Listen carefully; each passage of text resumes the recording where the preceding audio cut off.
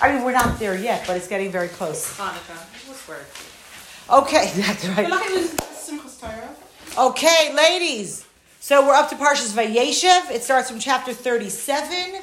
And, what page is it in the blue one? 199. 190. You're asking or you're telling me? Telling, sorry. Okay, 199 in the blue books, because I don't have it in front of me, so I don't know what the answer to the question is. Okay?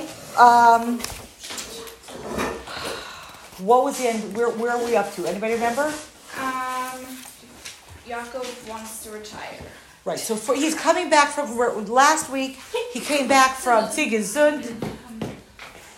He had his time in Lavan's house. He comes back with his families. He has the showdown with Esav. And that's sort of what's going on. If you look at like the Bereshis Torah portions as a whole, so Avram has Lech Lecha and Vayera, and Chayesara is like a crossover parsha. And then Yitzchak has... he's kind of like a little bit of Chayesar and a little bit of Toldos. He's kind of like... I thought he's kind of just there. He's a little bit. Brings the story through. No, Yitzchak, he's there, like a little bit in Toldos. Stick with me, ladies. And then we have Yaakov and Esav pick up really in Toldos. And Vayetze is already story. Yaakov's story. Vayetze, Vayishlach is Yaakov's story. And now we're up to Vayeshev. So Vayeshev and Miketz and Vayigash and Vayichi. We're really shifting the story a little bit away from Yaakov. And we're starting to build the story of the tribes. So in the question of where we headed, like historically, that's kind of where we are. So right now is our first Torah portion that's going to open up, meaning we've had their birth, but now we're starting to like have these conversations about the tribes and what does the Jewish people look like, and how do we do all those kind of pieces. So Amber and I were talking before. She's like, everybody knows this parsha, right? But they're famous. There's a lot of famous things. So hopefully we'll be able to make some move quickly and finish the whole parsha. That would be great. And we have a couple of surprises inside that I think sometimes we forget when we don't actually look inside. So the first thing that I want to preface the whole story with one comment. And Amber, don't answer because I already gave the answer. What is Yosef's, so to speak, his full name? To add something? Well, no, his name means to add, okay. Right? I'll give you a hint. Avram Avinu, Moshe Rabbeinu, Yosef Hatzadik. Yosef Hatzadik. Okay, so when we go into this parsha, the one thing, especially when you talk from the Hasidic perspective, we need to remember that we're talking about Yosef Hatzadik. It's very, very easy to look at these parshas and say, somebody needs a smack in the head. You know what I mean? Like, you can look at the parshas, and in fact, the Gemara actually learns from this parsha, that you're not allowed to favor one child over the other because it leads to such devastation.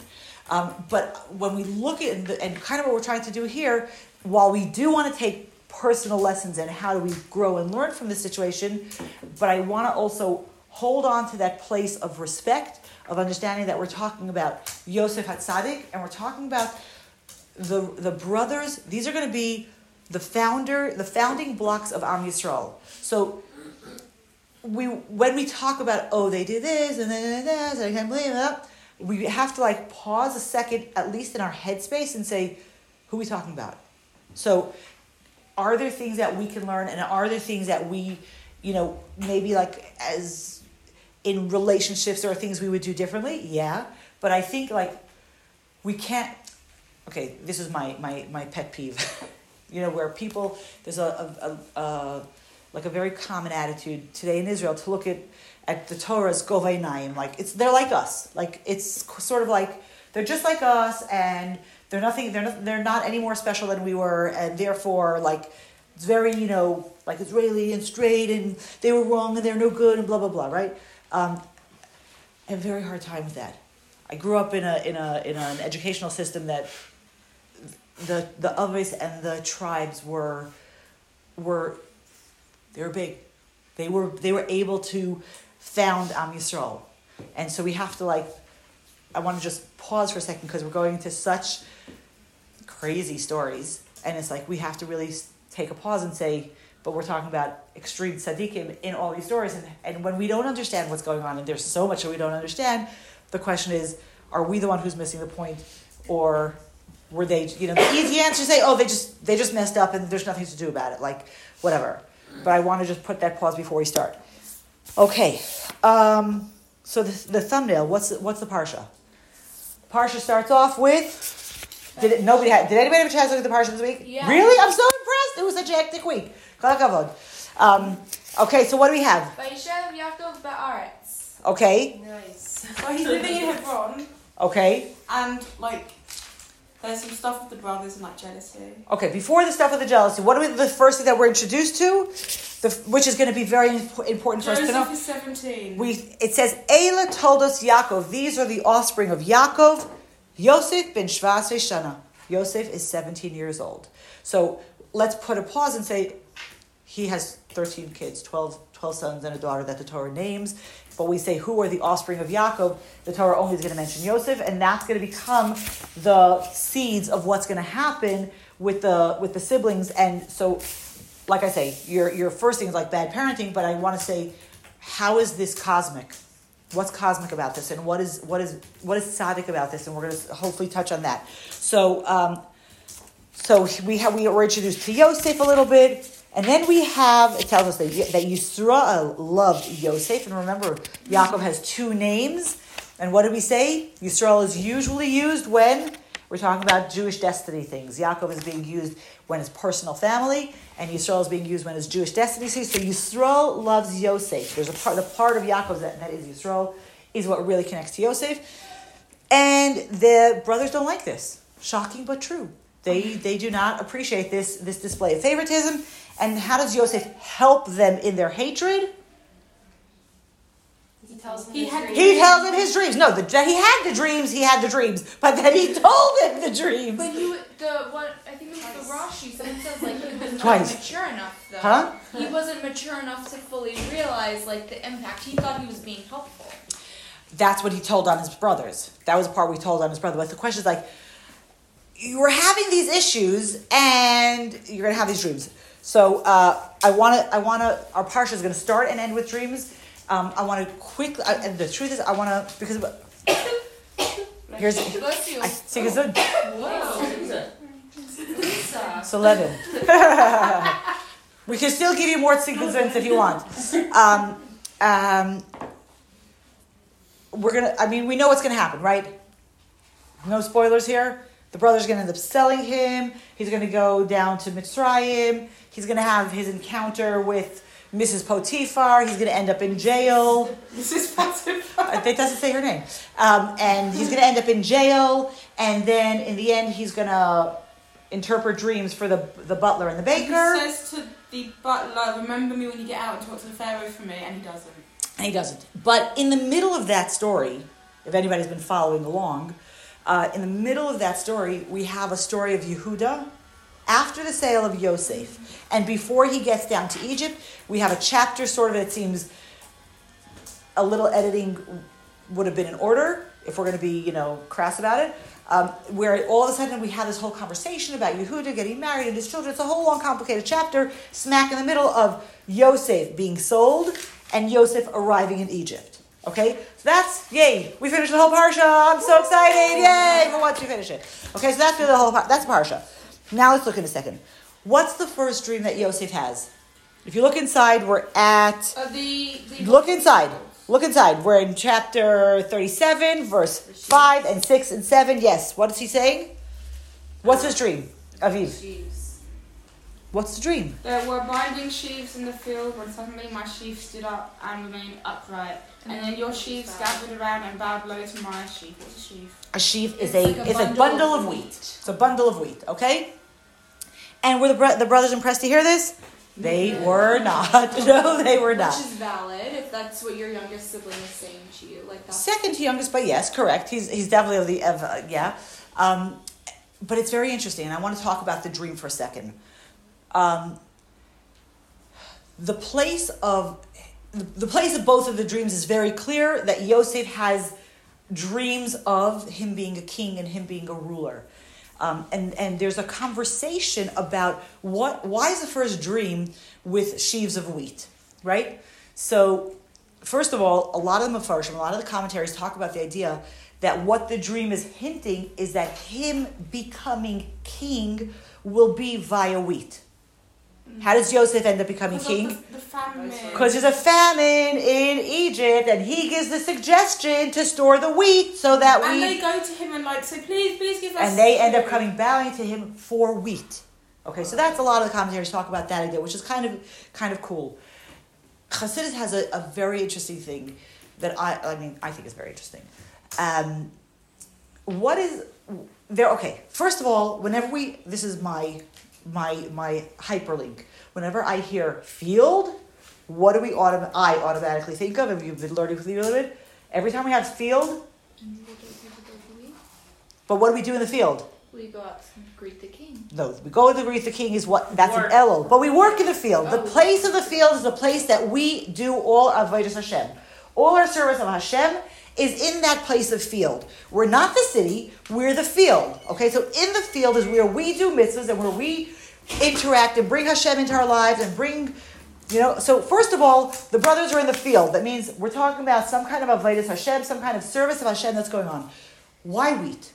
Why wheat? Why not picking apples off a tree? Doesn't wheat have a significance? Wheat, of course wheat has significance. But isn't, wheat is made, makes bread, and isn't bread connected to Torah, its sustenance and life? Yes. I'm not saying no, but I'm saying yes. Not where you're going with this. No, those are all good answers. What? There was commentary, not this Parsha, ages ago, to do with wheat having some power of something that you can't learn until you eat grain. Until you eat, a child can't speak until he eats grain. There's conversation in the commentaries that what they ate in the Garden of Eden was wheat. There's all kinds of other things. But the thing I guess if it's in my head and I don't say it out, you're not going to get what I'm saying.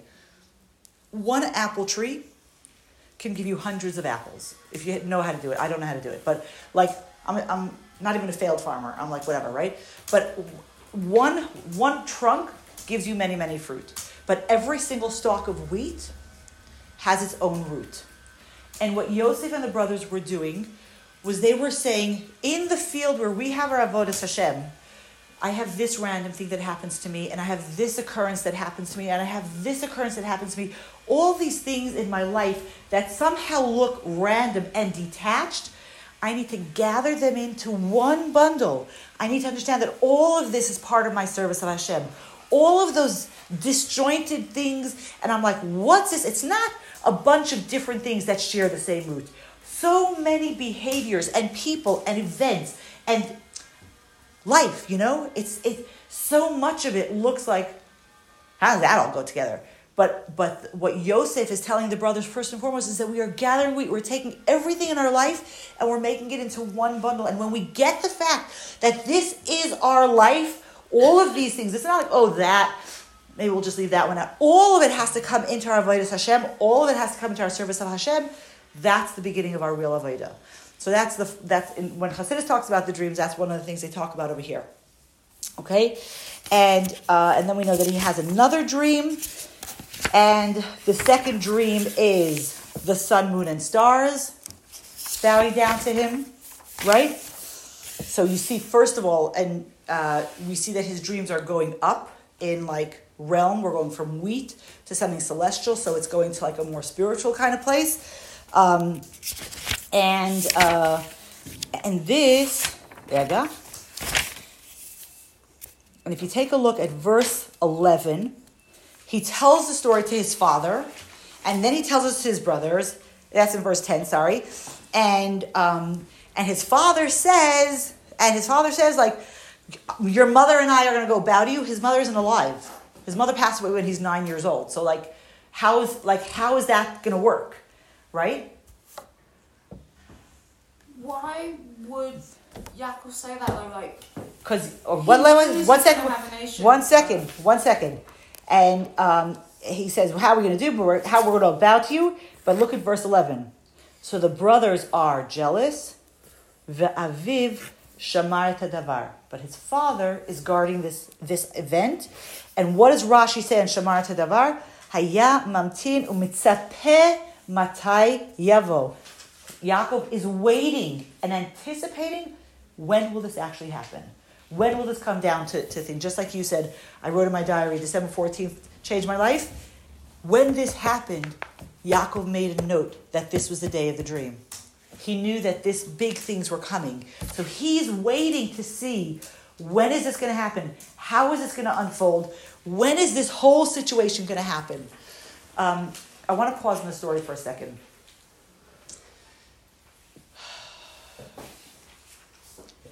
We're going to now be going into a few Torah portions, and we're talking about a crazy sibling rivalry between the brothers and Yosef.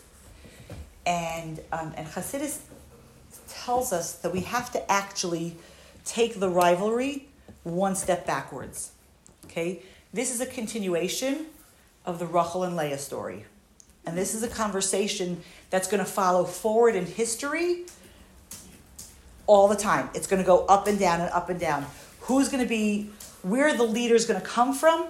It's going to keep going pretty much between the children of Rachel and the children of Leah. They're going to constantly be shifting and moving who's going to be in charge. And so when we look at this story, it's not just Yosef and his brothers, because when we're going to hear descriptions of Yosef, it will 100% mirror the Torah's description of Rachel. Yosef is described as Yefei Torah, Yefei Mara, which is the masculine form of what Rachel was described as. Yefat Torah, Yefat Mara, beautiful inside and outside. We're having like cosmic shifting that's going to keep moving over here, and it also is going to have relevance for us, obviously, because everything at the end, like if it's not relevant to us, then like why is Torah telling it to us, right? And we're going to end. Well, if we don't pick it up this week, it might be more connected to next week. I'm still lining it up in my head a little bit, but I just want to have that a little bit in mind, that we're not just saying, we don't like each other, but really it's a question of whose avodas Hashem carries the day, right? So we talked about, I think we started talking about this when we talked about Rachel and Leah, where Rachel was tzaddik, right? She was a tzaddikas, she was beautiful in and out, signifies perfection, and Leah, with her power of prayer, really signifies a place of Baal Tshuva, and the question of which is the way to do it, and that's going to sort of keep shifting until Mashiach comes and we get them both together. So that's kind of like one of the things I want us to have in mind as we go through the story. Was Leah also Yes, she was, but the thing that she symbolizes more than anything is the power of prayer, which is really the power of tshuva, and that's a Baal Tshuva. That's a Baal Tshuva kind of situation. By the way, if we remember anything from last night, there's not a contradiction to be a Baal Tshuva and to be a tzaddik, kind of thing. That's the ultimate would be, and I guess maybe that's kind of where this is sort of heading. Historically, how do we do both of those things? How do we do Rachel and Leah? How do we do tzaddik and Baal Tshuva? And that's kind of going to morph all the way through. Okay? Now, one more thing that I want to talk about before I get to the next section, which is the brothers selling their brother. What is the family history as far as siblings staying in the family? Drama upon drama. Drama upon drama, okay. What happens back a generation? What happens back 2 generations? It gets a bit Yaakov is chased out, but he's still trying. bit fighty. So not just fighting and not just chased out. There's going to end up being a very clear choice. Let's say Avram is going to have to make a choice. He has 2 sons, Yishmael and Yitzchak. Where is this continuing? Who is continuing the Abrahamic dynasty? It's not, he's like, can it be Yishmael? Can it be Yishmael? And God's like, no, not going to be Yishmael. It's going to be the kid who isn't born yet, right? So Yitzchak is there. Yitzchak has 2 children, Yaakov and Esau. So yes, Yaakov in a way gets chased out by Esau, but who is the one who, even though Yaakov was chased out, but who's the one who's chosen for the Abrahamic dynasty? It's going to be Yaakov. So the brothers look at each other and they're like, it's interesting. The Mepharshim actually have 2 conversations going in 2 different directions on the same idea. That the brothers look around and they say, our family history is that some are in and some are out. So some of the Mepharshim say that the brothers look at Yosef and his favoritism, and they're like, if he's the one who's chosen, that means all the rest of us are out. But if we get rid of him, then we're not out. So that's one place. And on the other hand, different Mepharshim talk about Yosef looking at the family history and saying, I'm in a bad space here. I'm the one who's going to get kicked out of this kind of situation. And Chassidus actually explains that the brothers and Yosef, and going back to we talk about Yosef HaTzadik, they didn't understand each other. I'm not just saying, oh, he wasn't understood, blah, blah, blah. What was the job of all of the brothers? Take care of the father. Taking care of the father. But what was their job? Shepherds, yeah. Shepherds, yeah. They're shepherds, right? They're shepherds. What did we talk about shepherds when we spoke about Yaakov being a shepherd? Shepherding is great for your relationship with God. You go out, you don't deal with people, you don't deal with pesky neighbors and blah, blah, blah. You just meditate and daven and you have your own space. 11 of the brothers, that was their occupation. Yosef's like, I'm going to rule the world. And the boys are like, this boy's a cancer. He's going to poison the whole family. You can't possibly go into the world and be a ruler and be a Jew. Like, it just is not physically possible. You can only be, to use, let's say, a more modern self-choice word, perhaps, you can only be Jewish if you stay in the ghetto. You can't go out there and interact with the world and change and rule the world. How do you do that? We are going to all of Judaism is going to die if we go that route. Va'avir shamar davar. But Yaakov understands that for history, we need Yosef. We need the Yosef paradigm. We need to be able to go into the world and rule the world and not just say, I'll be in my little corner with my sheep doing my thing and the world will just pass me by and I'm not going to be involved with it and I'm not going to impact it and it's not going to impact me. It's a thing, it's a thought, but Yaakov's like, that's not what Judaism needs. We need to have Yosef, and that's why Yaakov loves Yosef, because he sees that attitude of going in and saying, we are going to rule the world. We need to be able to have that. So with that, and all this back end, who thinks what about who's in and who's out, the brothers leave, they go towards Shem. And what does Yaakov do? What does Yaakov do? He doesn't follow them. Again, look at chapter 37, verse 13. What do we have? He sends Yosef to check on them. He sends Yosef. But what name again is being used over here? Yisrael. Yisrael is going to, he says to Yosef, your brothers are in Shechem, go and see how they're doing. And what does Yosef respond? Very powerful word. What does he respond with? Same pasuk in 13. Hineni. Yosef's not an idiot. He knows what the lay of the land is. He knows that his brothers don't love him. He also knows that that's where he needs to be going, and he goes there.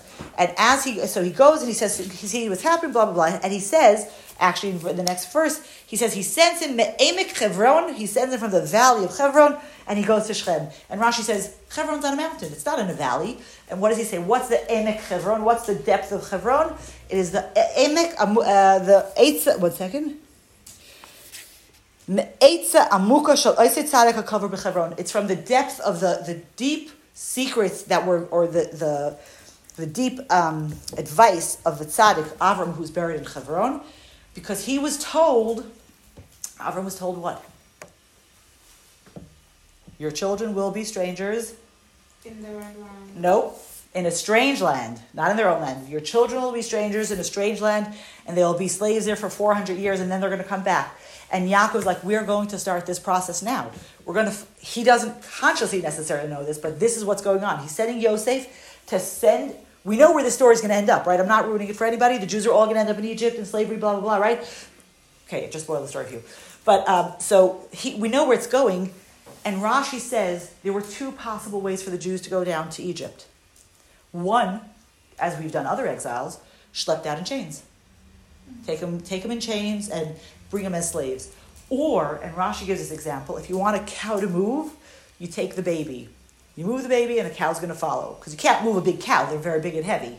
I'm assuming I've never actually seen a real-life cow up close, but I'm assuming.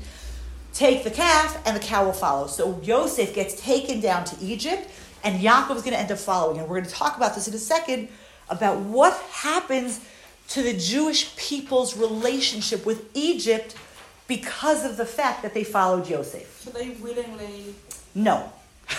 No, they did it willingly. But the question is, here's the story, and here's what's really happening, or here's what's really happening, right? Meaning, this is a story, and this is how everybody thinks we're doing. So we think we're operating on this plane, but Hashem is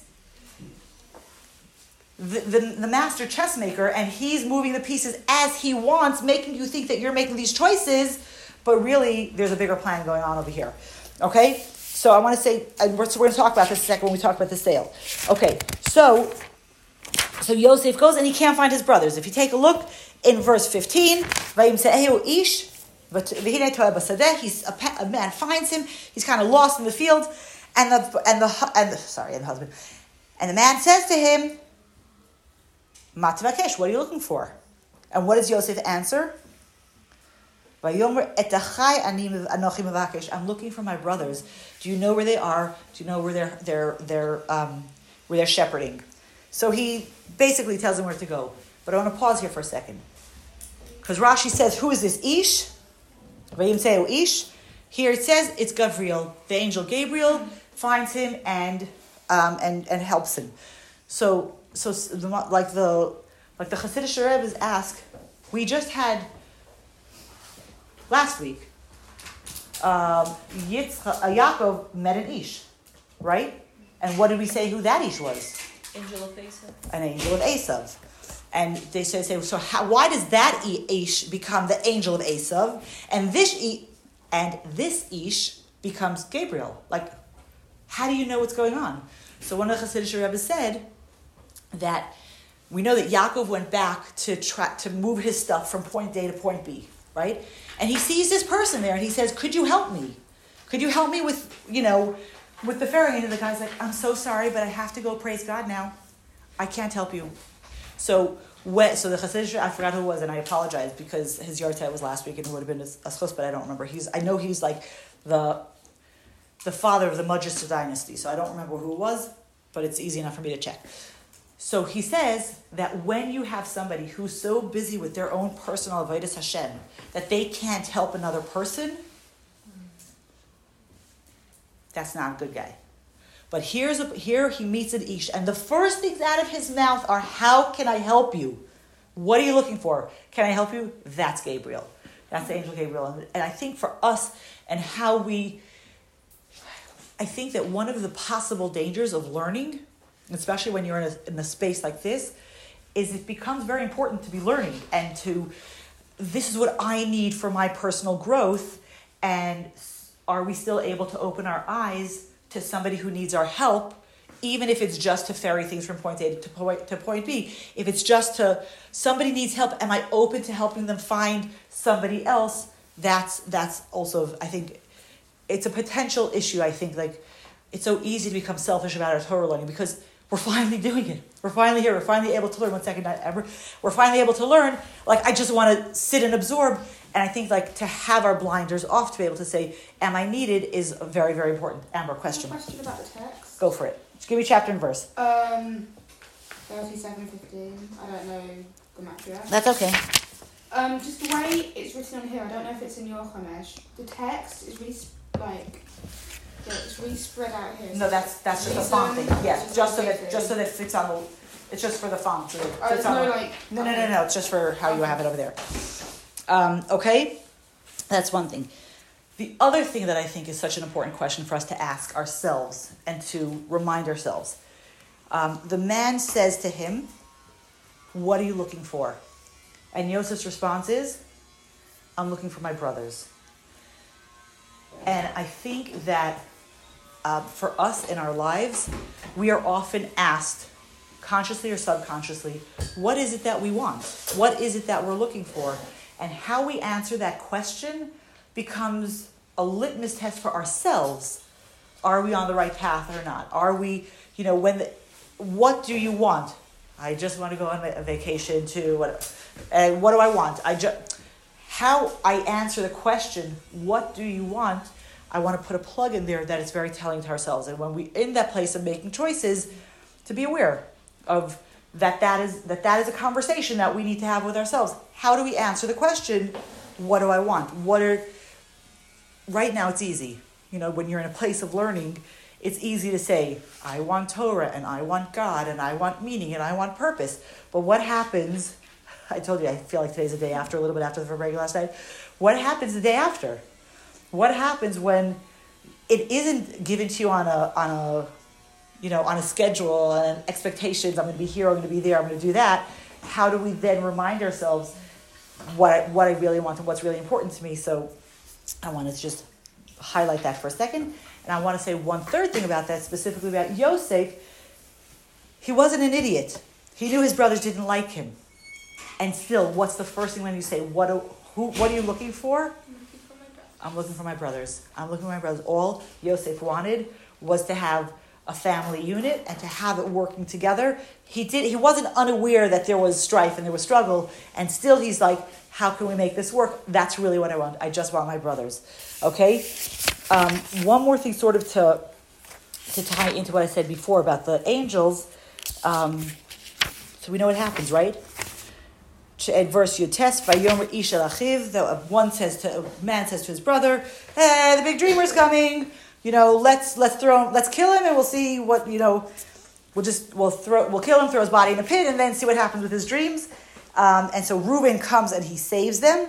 He says, let's not kill him, let's put him in the pit, right? And what does it say here at the end of this verse? 22. Why did Reuben say put him into the pit?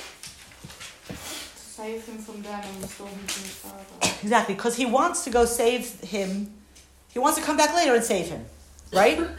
Now, there's the Medrash says that there are 3 places in the Torah where people did something, and if they would have realized that their behavior would be recorded in the Torah, they would have done it in such a more grand fashion. Okay, and one of the examples that they give is over here with Yehuda.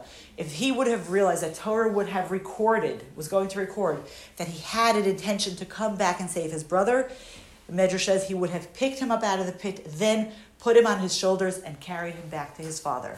It also talks about Aaron when he went to meet Moshe, when Moshe was coming to save the Jewish people. It says that if he would have realized it would have been written, he would have come with drums and instruments to meet him. I forgot who the third one was. There are many times in our life that we do something, it was a good thought, like we don't realize that it's an earth-shattering thought that's worth being put into Torah. And at the same time, we don't have that, we don't get to say, oh, did that go into Torah, did that go into Torah? Sometimes we look around like we didn't do anything. We just said hi to somebody. We just did a little behavior. Who was saying yesterday about the tents? I think Sarah was talking about the behavior of the tent, of something that's small and little and not so massive.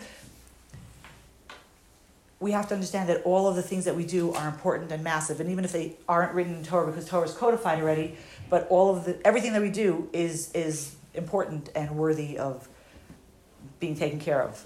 Shula, do you have a comment?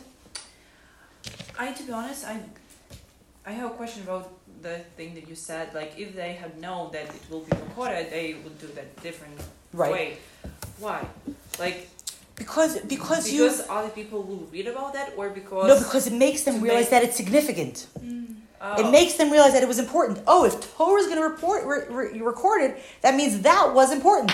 Imagine, for example, Aaron's an easy one to think. How many times do you go to pick up somebody at the airport? That is essentially what he did. When he goes to meet Moshe, when he's coming from Egypt, he's picking somebody up from the airport. How significant is that? So I think that's the point. The point is they thought they were doing something small. Here, Reuben had a thought. He didn't even have an action. Because we know he wasn't even there when they sold Yosef. He comes back and oh my gosh, kids, we're gone, right? He wasn't even there. That the thought that he was going to do something good for somebody else was so big that Torah marks it down. Oh wow, that was a big deal. Mm-hmm. And that's what the Medrash is highlighting. That sometimes we think we're just doing a little something or we're not really doing anything major. Yeah, it is major. We might not see it, but in the cosmic levels, it is in fact major. It's very interesting. We know, where was Reuben? Why was Reuben not there when they sold Yosef? Anybody remember? Where was his father? So that Rashi gives two different explanations. Either it was his turn to go take care of his father. His father was old, and it was his turn to serve his father. The other opinion that Rashi gives is that Reuben was off on the side doing tshuva. Because last week's Parsha, after Rachel passes away, Reuben goes and he moves the beds around. He moves his father's main residence to his mother, because Yaakov had moved it to Rachel's maidservant and to Bilhah. And he was like, my mother has to play second fiddle to her sister. That's one thing, but not to the maidservant, and that's not happening. And or concubine, whatever you want to call her. And he was wrong. And he was wrong for that. And so at this point, he was off doing tshuva. That's Rashi's his second reason. Reuben wasn't there at the sale because he was doing tshuva.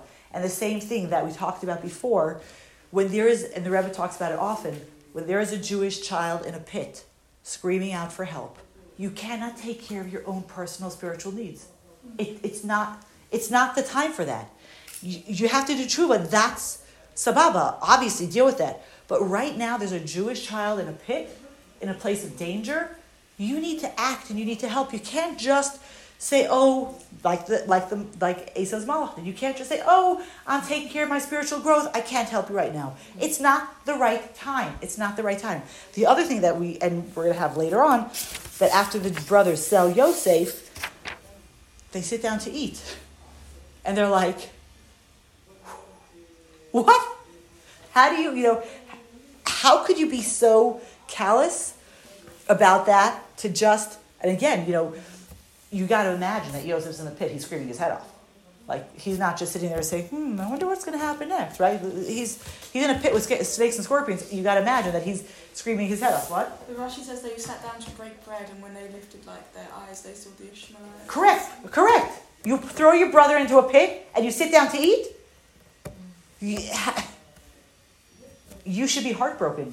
Even if they felt that they were right in what they had to do, and according to Chassidus, they definitely felt that spiritually Yosef was a danger to them, you should be so heartbroken you shouldn't be able to eat anything. To sit down and have a meal after you made this decision to get rid of your brother, that's next level, not cool.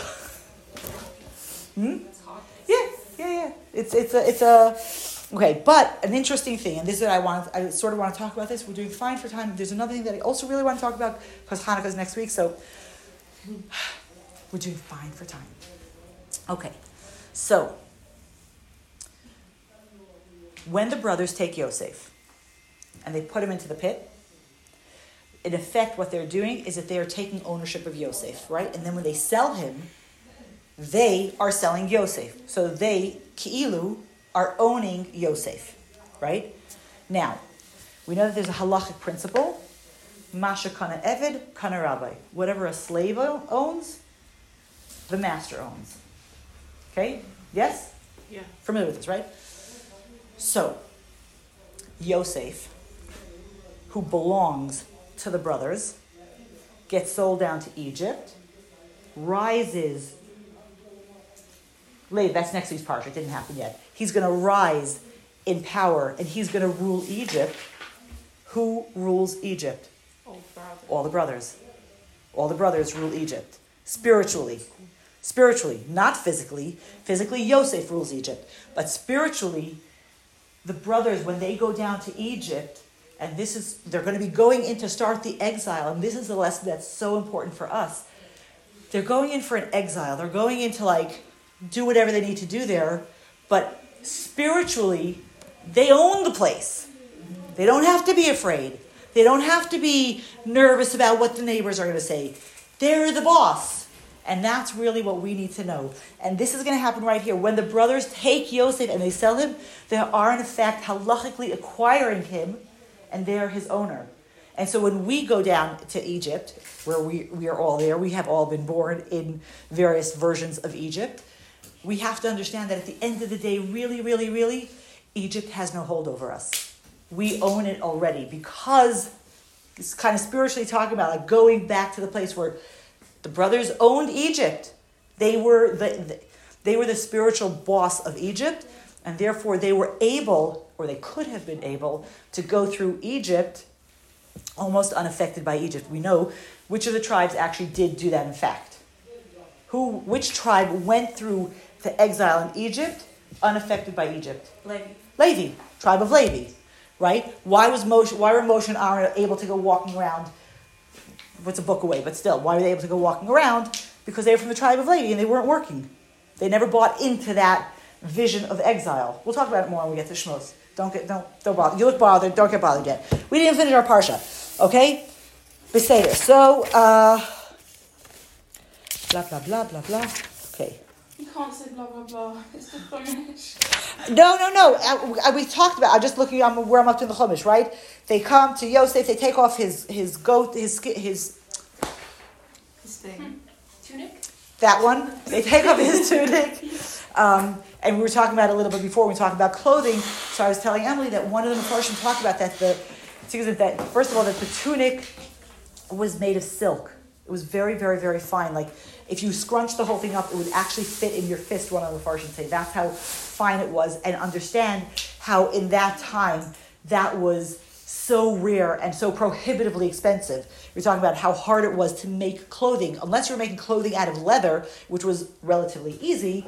But if you're going to have to create the threads, weave the thing, make the, right? And remember, silk is not indigenous to the Holy Land. So this is going to be a super, clothing in general are going to be expensive and hard to make. So you're going to make clothing that's sturdy. To make an outfit of silk, that's like next level. I don't say indulgence, but really Yaakov was looking at him as a king, and that was what he needed to wear. And one of the things that I was telling Emily is the Mepharshim say that it had long sleeves. It came over his wrists. It covered over his wrists, which was like such an extravagance, because if the material was so hard to make, it was so hard to make any kind of cloth, you wouldn't use anything extra. Like regular clothes were utilitarian.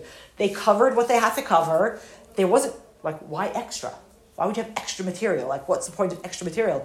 In fact, the whole idea of collars on clothes is a new, like around the time of the Al Trebas, when collars on clothes became the fashion. Like, why would you put material that has no use on your shirt or on your jacket? Like, what a waste, right? So back in the day, for sure they weren't. So Yosef's tunic was very, very, very expensive. And they talk about it, and they take it, and they dip it into blood, and then they end up selling him from here to this one.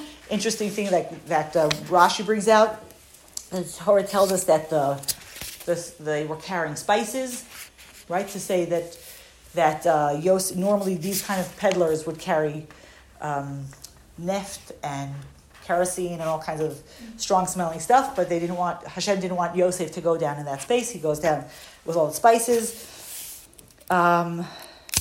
Okay, and then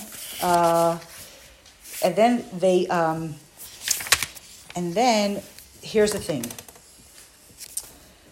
So Reuben comes back. He sees that he's missing. Joseph's on his way out. We're at chapter 37, verse 29 and 30 and 31. They slaughter a goat, and they're all nervous to now take, now that we've actually done it, now we have to go tell Dad what we just did, and they're all very nervous. So there's a conversation. Who did they send? Did they actually hire some random messenger to take this shirt and say, we found this? They were all very nervous about what to do. And they say to him, do you recognize this article of clothing? And he does it, and he says it's my son's, and a wild animal ate him, and he rips his clothes, and he mourns, and he refuses to be comforted. He's not ever going to be comforted, and all his children try to comfort him. Question. 1 second, and none of them can comfort him. And I think that's when the brothers realize the extent of what they just did. When they realize that their father is not going to get over this. Rashi says, because there's a bracha that, we talk about how time heals all wounds. Well, time only heals the wounds for people who are actually dead. If somebody's actually alive, you don't have that bracha of comfort. You never get comforted like, oh, they're not alive anymore, but they're in a good place. Well, you don't get that because they're not actually alive. So that's a special bracha that's given, that he wasn't able to get access. And that's when we have, I think, the brothers really realizing, ouch, And the next story that we're going to have, Lila, I'm going to get to in a second, is where Yehuda loses. He's like it. Everybody's so upset at him because they're like, you could have stopped this because he said, don't kill him, let's sell them, blah blah blah. So they're, which by the way, we have to go in. We don't have time to go into more like. Reuven's like, what benefit is it if we just kill him? Let's sell him. Like, shkoyach, that's like, in the light of callous comments about your brother, right? They're like, you could have stopped us. And we know that later on Yehuda's going to become the king. Yehuda had that leadership quality, and they blame him in the end instead of, now they also have all made a pact that nobody's going to tell. So the brothers are not allowed to tell. They called God in for the minyan. And there's a conversation, because there are only 9 brothers, right? There's 9 brothers there. Binyamin wasn't there. Reuven wasn't there. And then Yosef. So according to some commentaries, they call God as number 10. And they make a pact that they're not telling. And according to some commentaries, Yosef is number 10 because he's all part of this. Who knows about this, by the way? Who knows that Yosef's still alive? Well, yeah, God, for sure. But somebody who's alive at this time who knows that Yosef is alive. Yitzchak. Yitzchak's still alive. Yitzchak's still alive. And Yitzchak knows that Yosef's alive, but it's not his place to tell his son. That's so interesting. He's not. He's going to be. Yosef knows. How does how does Yitzchak know? Huh? Yitzchak, no. Yitzchak wasn't part of the oath. So Shula wants to know, how does Yitzchak know? We know that a tzaddik knows everything except things that apply to his particular test. This is not Yitzchak's test. This is Yaakov's test. So Yaakov doesn't see it. He doesn't see the clarity of it. But for Yitzchak, it's not his test. It's not his avodah to work through. So he sees it, but he also sees, if God's not telling him, I'm not telling him. It's not my place to tell him. And Yitzchak is actually going to live for 13 more years. Yaakov and Yosef are not going to get together for 22 years, but he's going to pass away without ever telling his son what he knows to be the truth. Lila, question. Yeah, why? So when Yaakov is in mourning, why is he referred to Yaakov and not Israel? Because I'm going to make this up. Okay, but I think it makes sense. Okay. Because the part that's mourning is the personal part. Because we know really Yosef is in fact alive, and he's starting the Jewish people's mission. He's going down to Egypt, and he's going to start to make his way into a place of power. But it's the Yitzchak part of the reality that's in such pain that can't be comforted. Because he's still his father. And so that pain, and I think we have to also not dismiss that place of the personal space. Like, yes, Hashem has a plan, and yes, it's all for the good, but there's also the place, and I think this is what Torah is telling us, we need to also hear our pain, and we also need to be able to sit with that, even if it's not cosmic. Exactly, feel your feelings. Even if it's not the cosmic picture, ultimately it's all going to be good, but can we really acknowledge that right here, right now, this is very painful? Yeah, we can. Even if we also know in the back of our heads, and maybe we're not getting there yet, Hashem is good, and everything Hashem does is for the good, and blah, blah, blah. That's a different conversation, but that place of raw pain is coming from the Yaakov place. It's from his immediate, the family space. Okay? Okay. Next story. What's our next crazy story that happens? We have Yehuda. We have the story, Yehuda and Tamar. We have the story of Yehuda and Tamar. What's the story? Yehuda, now clearly there's no sense of time in this picture, right? Because at the end of this chapter, Yosef's going to again arrive to Egypt, meaning the last words that we have, verse 36, that the Midyanim sold him to the Egyptians, who sold him to Potiphar, the Sri Sapar, blah, blah, blah. If you go to chapter 39, verse 1, you're going to have the exact same verse again. Okay? It's going to come right back there. Yosef Hurid Mitzrayma, Yosef was brought down to Egypt, and Potiphar, the Sri Paro, bought the Tabachim, he bought it from the Ishmaelim. Okay, it's a slightly different wording, but it's the exact same word. What happens in the middle? So we have a whole long story of Yehuda. It's clearly years, because Yehuda he moves away from his brothers. They're all kind of upset of him that he didn't act on his leadership qualities. And he gets married. He has 3 children. His oldest son gets married to a beautiful woman named Tamar. And he dies. And so Yehuda says to the second son, the first son, Er, dies. He says to the second son, Onan, that he should marry Tamar. In the future, in halacha, there's going to be something called a levirate marriage, that if somebody dies, if a man dies without children, so the way it came down in halacha was that his brother should marry his wife, and then the child is spiritually the dead brother's child, right? In the original writing, any first degree relative could have done what's called yibum, could have married this woman, and that wouldn't have been a problem. Is that why, like, Goyish people believe like the opposite? It's like, I have no idea what Goyish people believe. So Henry VIII, he married his brother's wife, and he believed because he married his brother's wife, he couldn't conceive. I can't even begin to make up answers. Conceivable. I feel like there's a connection somehow. I have no idea.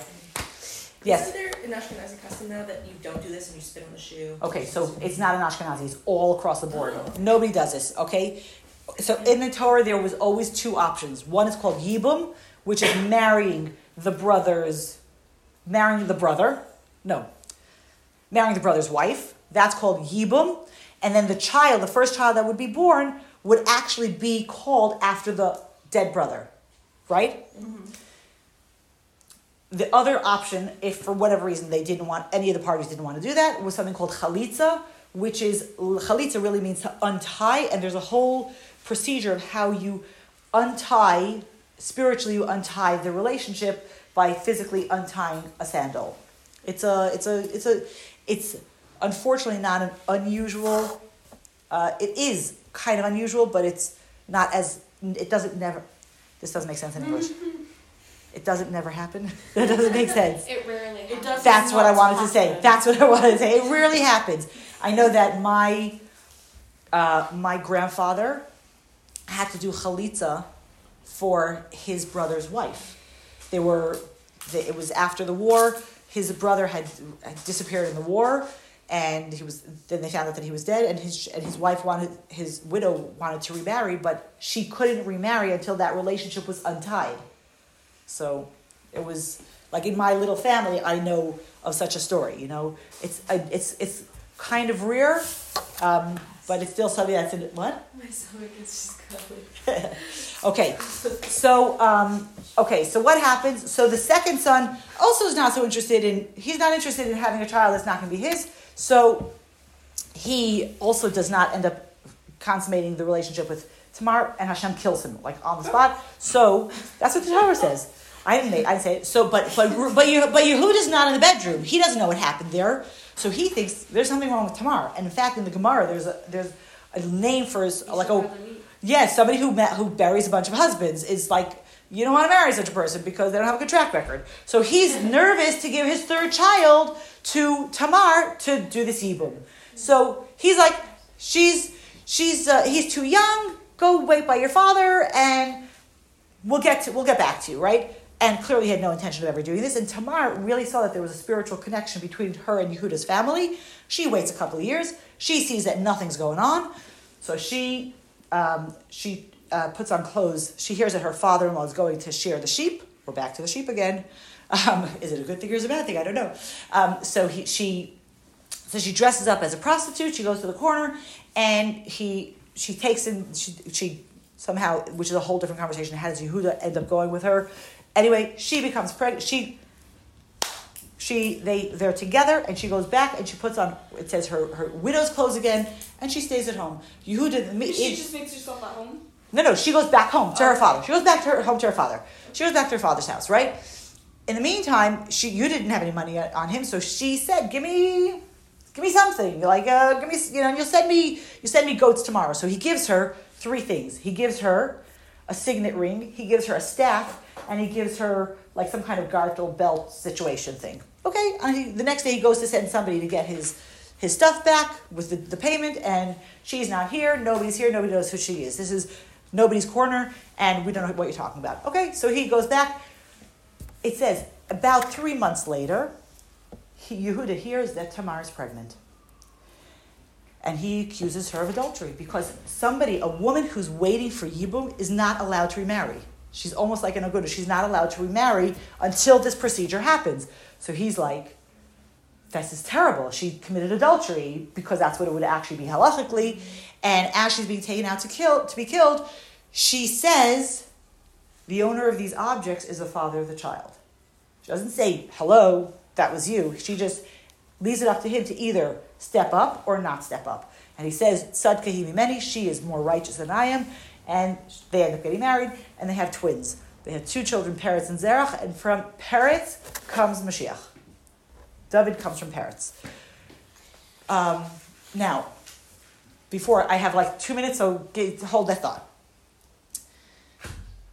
So, the Gemara says about this interlude that Yaakov is in mourning, Yosef is in mourning, the brothers are all devastated, and Yehuda goes off to get married, and what is Hashem doing? Hashem is planting the seeds of Mashiach.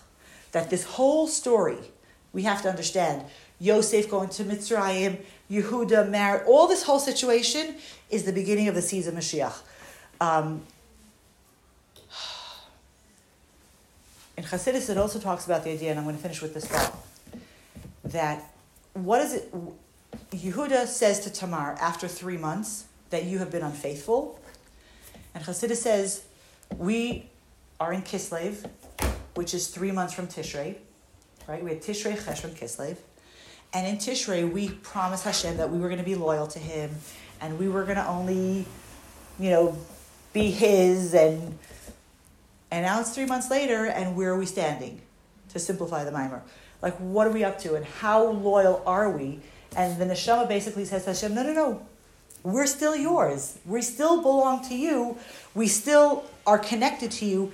And the symbols that Yehuda gave of the signet ring and the staff and the gartel are all symbols of Hanukkah. Right? We know that the Jews found 1 cruse of oil it was signed by the Kohen Gadol. We light the menorah with a wick, which is like that, and also, I forgot where the stick was from. From the war. So it's all connected to Hanukkah.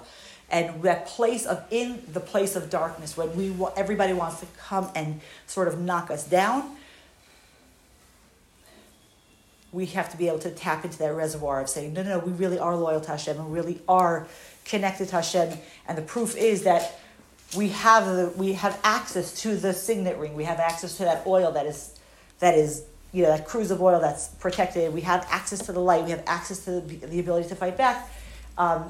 And it goes into a longer situation and conversation, but we're out of time, and whatever. But so I want to give us a bracha. Guess what? We didn't actually finish our parsha because we didn't fit. There's another, the Yosef and maybe we'll pick it up next week. I want to give us all a bracha. We're between Yutes Kislev and Hanukkah right now, and both of them are light and warmth. And the way we fight a world that is dark and cold is by being a source of light and warmth for them and for each other. Sometimes we look around and we say, I don't know what's going on. I don't see how this is supposed to work, and I don't see how this is supposed to make sense. And that's when we need to sort of tap into our Yosef space a little bit and say, there's something bigger going on that I don't know. If I can pull light and warmth, then I can shine the path and keep everybody warm until we get to the end of the story. So I want to give us a bracha that we end up being, that we for ourselves are generators of light and warmth, and that should be so powerful that it impacts people around us. Have an awesome rest of the day. Have a great Shabbos and a lichtige Chanukah, an illuminated Chanukah.